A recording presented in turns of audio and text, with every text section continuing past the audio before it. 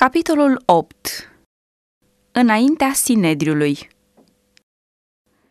Crucea, acest instrument al rușinii și torturii, a adus nădejde și mântuire lumii. Ucenicii nu erau decât niște oameni umili, fără bogăție și fără nicio altă armă decât cuvântul lui Dumnezeu. Totuși, în puterea lui Hristos, ei au mers înainte să spună minunata istorie a ieslei și a crucii și să triumfe asupra oricărei împotriviri. Fără nicio onoare sau recunoaștere pământească, ei erau eroi ai credinței. De pe buzele lor au ieșit cuvinte de înțelepciune care au zguduit lumea. În Ierusalim, unde existau cele mai mari prejudecăți și unde predominau cele mai confuze idei cu privire la cel care fusese răstignit ca un răufăcător, ucenicii au continuat să rostească, plini de curaj, cuvintele vieții, prezentând înaintea iudeilor lucrarea și misiunea lui Hristos, răstignirea, învierea și înălțarea sa. Preoții și mai mari au ascultat cu uimire mărturia clară și îndrăzneață a apostolilor. Puterea Mântuitorului înviat venise în adevăr asupra ucenicilor și lucrarea lor era însoțită de semne și minuni, care făceau ca zilnic numărul credincioșilor să crească. De-a lungul străzilor, pe unde aveau să treacă ucenicii, oamenii îi așezau pe bolnavii lor pe paturi și pe așternuturi, pentru ca atunci când va trece Petru, măcar umbra lui să treacă peste vreunul din ei. Erau aduși acolo și cei tulburați de spirite necurate. Mulțimile se adunau în jurul lor și cei tămăduiți scoteau strigăte de laudă la adresa lui Dumnezeu și slăveau numele Mântuitorului. Preoții și conducătorii au văzut că Hristos era înălțat mai presus decât ei. Când saducheii care nu credeau în înviere au auzit pe apostoli declarând că Hristos înviase din morți, s-au mâniat, înțelegând că dacă apostolilor li se îngăduie să predice un mântuitor înălțat și să săvârșească minuni în numele său, atunci învățătura că nu va fi nicio înviere avea să fie lepădată de toți și în curând secta saducheilor avea să dispară. Fariseii erau mânioși, deoarece observau că tendința învățăturii ucenicilor era aceea de a submina ceremoniile iudaice și a face fără de valoare aducerea jertfelor. Până aici, toate strădaniile depuse pentru a înnăbuși noua învățătură fuseseră în zadar, însă acum, atât fariseii cât și saducheii au hotărât că lucrarea ucenicilor trebuie oprită, deoarece îi dovedea vinovați de moartea lui Isus. Plini de mânie, preoții au pus cu violență mâna pe Petru și pe Ioan și i-au băgat în temnița de obște. În mod vădit, conducătorii națiunii iudaice au dat greș în a împlini planul lui Dumnezeu cu poporul său ales. Aceia pe care Domnul îi făcuse depozitarii adevărului s-au dovedit a fi necredincioși în ceea ce li se încredințase și Dumnezeu i-a ales pe alții să facă lucrarea sa. În vorbirea lor, acești conducători au dat un mare avânt lucrării pe care ei o numeau o îndreptățită mânie împotriva celor care înlăturau învățăturile plăcute lor. Ei nu admiteau nici chiar posibilitatea ca ei înșiși să nu fi înțeles bine cuvântul sau să fi interpretat sau aplicat greșit scripturile. Ei lucrau asemenea oamenilor care și-au pierdut mintea. Ce drept aveau acești învățători, spuneau ei, unii dintre ei fiind simpli pescari, să prezinte idei potrivnice învățăturilor pe care noi le-am dat oamenilor? Fiind hotărâți a înnăbuși răspândirea acestor idei, ei au aruncat în temniță pe cei care le propovăduiau. Ucenicii nu au fost intimidați și nici nu s-au descurajat în urma acestui tratament. Duhul Sfânt le reamintea cuvintele rostite de Hristos: robul nu este mai mare decât stăpânul său. Dacă m-au prigonit pe mine, și pe voi vă vor prigoni. Dacă au păzit cuvântul meu, și pe al vostru îl vor păzi. Dar vă vor face toate aceste lucruri pentru numele meu, pentru că ei nu cunosc pe cel ce m-a trimis. Au să vă dea afară din sinagogi, ba încă va veni vremea când oricine vă va ucide să creadă că aduce o slujbă lui Dumnezeu. V-am spus aceste lucruri pentru că atunci când va veni ceasul să se împlinească, să vă aduceți aminte că vi le-am spus.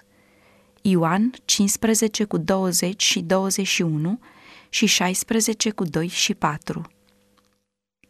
Dumnezeul cerului, puternicul stăpânitor al universului, a luat în mâna sa problema întemnițării ucenicilor, căci oameni se luptau împotriva lucrării sale.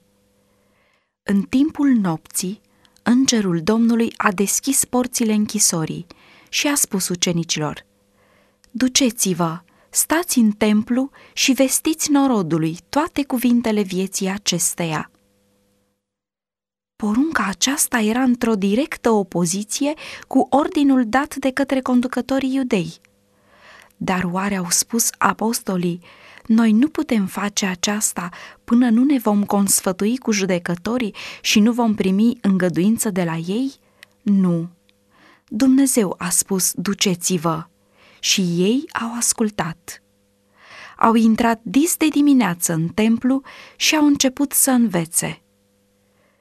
Când Petru și Ioan au apărut în mijlocul credincioșilor și au povestit cum îngerul i-a condus direct prin mijlocul grupei de ostași ce păzeau închisoarea, poruncindu-le să reînceapă lucrarea ce fusese întreruptă, frații au fost cuprinși de uimire și bucurie. În timpul acesta, marele preot împreună cu ceilalți care erau cu ei au adunat soborul și pe toată bătrânimea fiilor lui Israel. Preoții și conducătorii au hotărât să arunce asupra ucenicilor vina răzvrătirii, să-i învinuiască de omorârea lui Anania și Safira și de uneltirea de a deposeda pe preoți de autoritatea lor. Ei nădăjduiau ca, în felul acesta, să ațâțe mulțimea ca ea să le facă ucenicilor așa cum i-au făcut lui Iisus.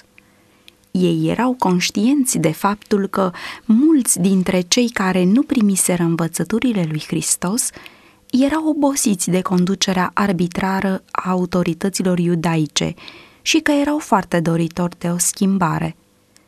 Preoții se temeau că, dacă acești nemulțumiți aveau să primească adevărurile propovăduite de apostoli și să-L recunoască pe Iisus ca Mesia, mânia întregului popor s-ar fi ridicat împotriva conducătorilor religioși, care ar fi fost făcuți să dea socoteală de omorârea lui Hristos. Ei s-au hotărât să ia măsuri puternice pentru a preveni aceasta. Când au trimis după întemnițați, ca aceștia să fie aduși înaintea lor, mare le-a fost uimirea când li s-a adus vestea că ușile închisorii fuseseră găsite bine zăvorâte și străjerii stând înaintea lor, dar că întemnițații nu puteau fi găsiți nicăieri. În curând, le-a fost adus un raport uluitor. Iată că oamenii pe care i-ați băgat în temniță stau în templu și învață pe norod. Atunci capitanul templului a plecat cu aprozii și i-au adus, dar nu cu sila, căci se temeau să nu fie uciși cu pietre de norod. Deși apostolii au fost eliberați în mod minunat din închisoare, cu toate acestea ei nu scăpaseră de anchetă și pedeapsă. Când a fost cu ei, Hristos le-a spus: luați seama la voi înșivă, au să vă dea pe mâna soboarelor judecătorești. Marcu 13:9. Trimițând un înger ca să-i scape, Dumnezeu le-a dat o dovadă a iubirii sale și o asigurare a prezenței sale. Acum, partea lor era să sufere pentru acela a cărui evanghelie o predicau. În istoria profeților și a apostolilor Sunt multe exemple nobile de sinceră credincioșie față de Dumnezeu. Martorii lui Hristos au suferit mai bine închisoarea, tortura și moartea decât să calce poruncile lui Dumnezeu. Raportul ce ne este lăsat despre Petru și Ioan este tot atât de eroic ca și al oricărui altul din dispensațiunea evanghelică. Când s-au găsit pentru a doua oară înaintea oamenilor acelora, care păreau hotărâți în ce privește nimicirea lor, în cuvintele și în atitudinea ucenicilor nu se putea întrezări nicio teamă și nicio șovăire. Și când marele preot a spus: „Nu v-am poruncit cu tot din adinsul să nu învățați pe norod în numele acesta? Și voi iată că ați umplut Ierusalimul cu învățătura voastră și căutați să aruncați asupra noastră sângele acelui om.” Petru a răspuns: „Trebuie să ascultăm mai mult de Dumnezeu decât de oameni.” Un înger din cer a fost cel care i-a scăpat din temniță și le-a poruncit să învețe în templu. Urmând îndrumările lui, ei au ascultat porunca divină și lucrul acesta trebuia să continue să-l facă oricât i-ar fi costat aceasta. Atunci, Duhul inspirației a venit asupra ucenicilor. Învinuiții au devenit învinuitori, aruncând asupra celor care alcătuiau soborul vina de a fi omorât pe Hristos. „Dumnezeul părinților noștri a înviat pe Iisus,” a spus Petru, „pe care voi l-ați omorât, atârnându-l pe lemn. Pe acest Iisus Dumnezeu l-a înălțat cu puterea lui și l-a făcut Domn și Mântuitor, ca să dea lui Israel pocăința și iertarea păcatelor. Noi suntem martori ai acestor lucruri, ca și Duhul Sfânt, pe care l-a dat Dumnezeu celor ce ascultă de El.” Atât de înrăiți și înfuriați erau iudeii când au auzit aceste cuvinte, încât au hotărât ca, fără să mai continue judecata sau fără vreo împuternicire din partea autorităților romane, să-i omoare pe întemnițați. Deja vinovați de sângele lui Hristos, ei erau nerăbdători să-și mânjească mâinile cu sângele ucenicilor săi. Dar în soborul acela era un bărbat care a recunoscut glasul lui Dumnezeu în cuvintele rostite de ucenici. Acesta era Gamaliel, un fariseu cu un nume bun, un bărbat învățat și cu o poziție înaltă. Mintea sa limpede a văzut că pasul spre violență pe care gândeau preoții să-l facă avea să atragă după el urmări grozave.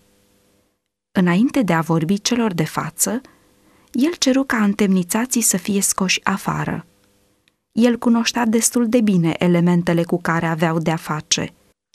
El știa că ucegașii lui Hristos nu s-ar fi dat înapoi de la nimic în privința aducerii la îndeplinire a planului lor.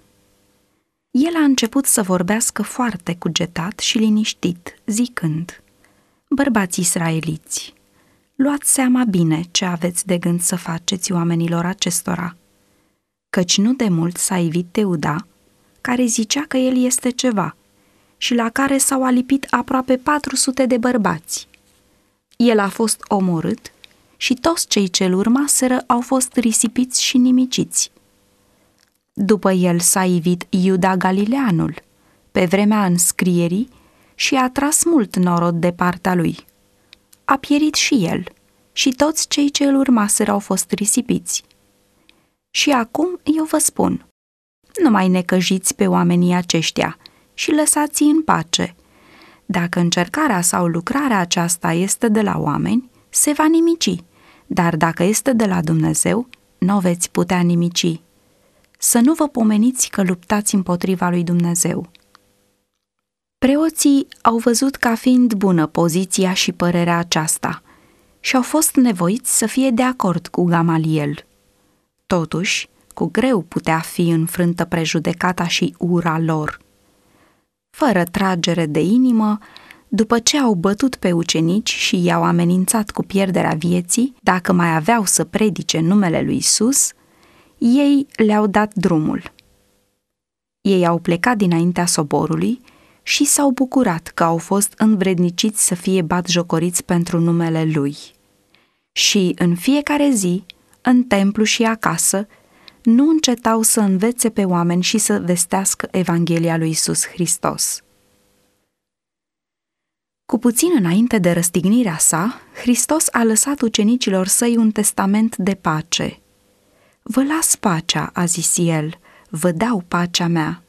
Nu vă dau cum o dă lumea. Să nu vi se tulbure inima, nici să nu se înspăimânte. Ioan 14:27.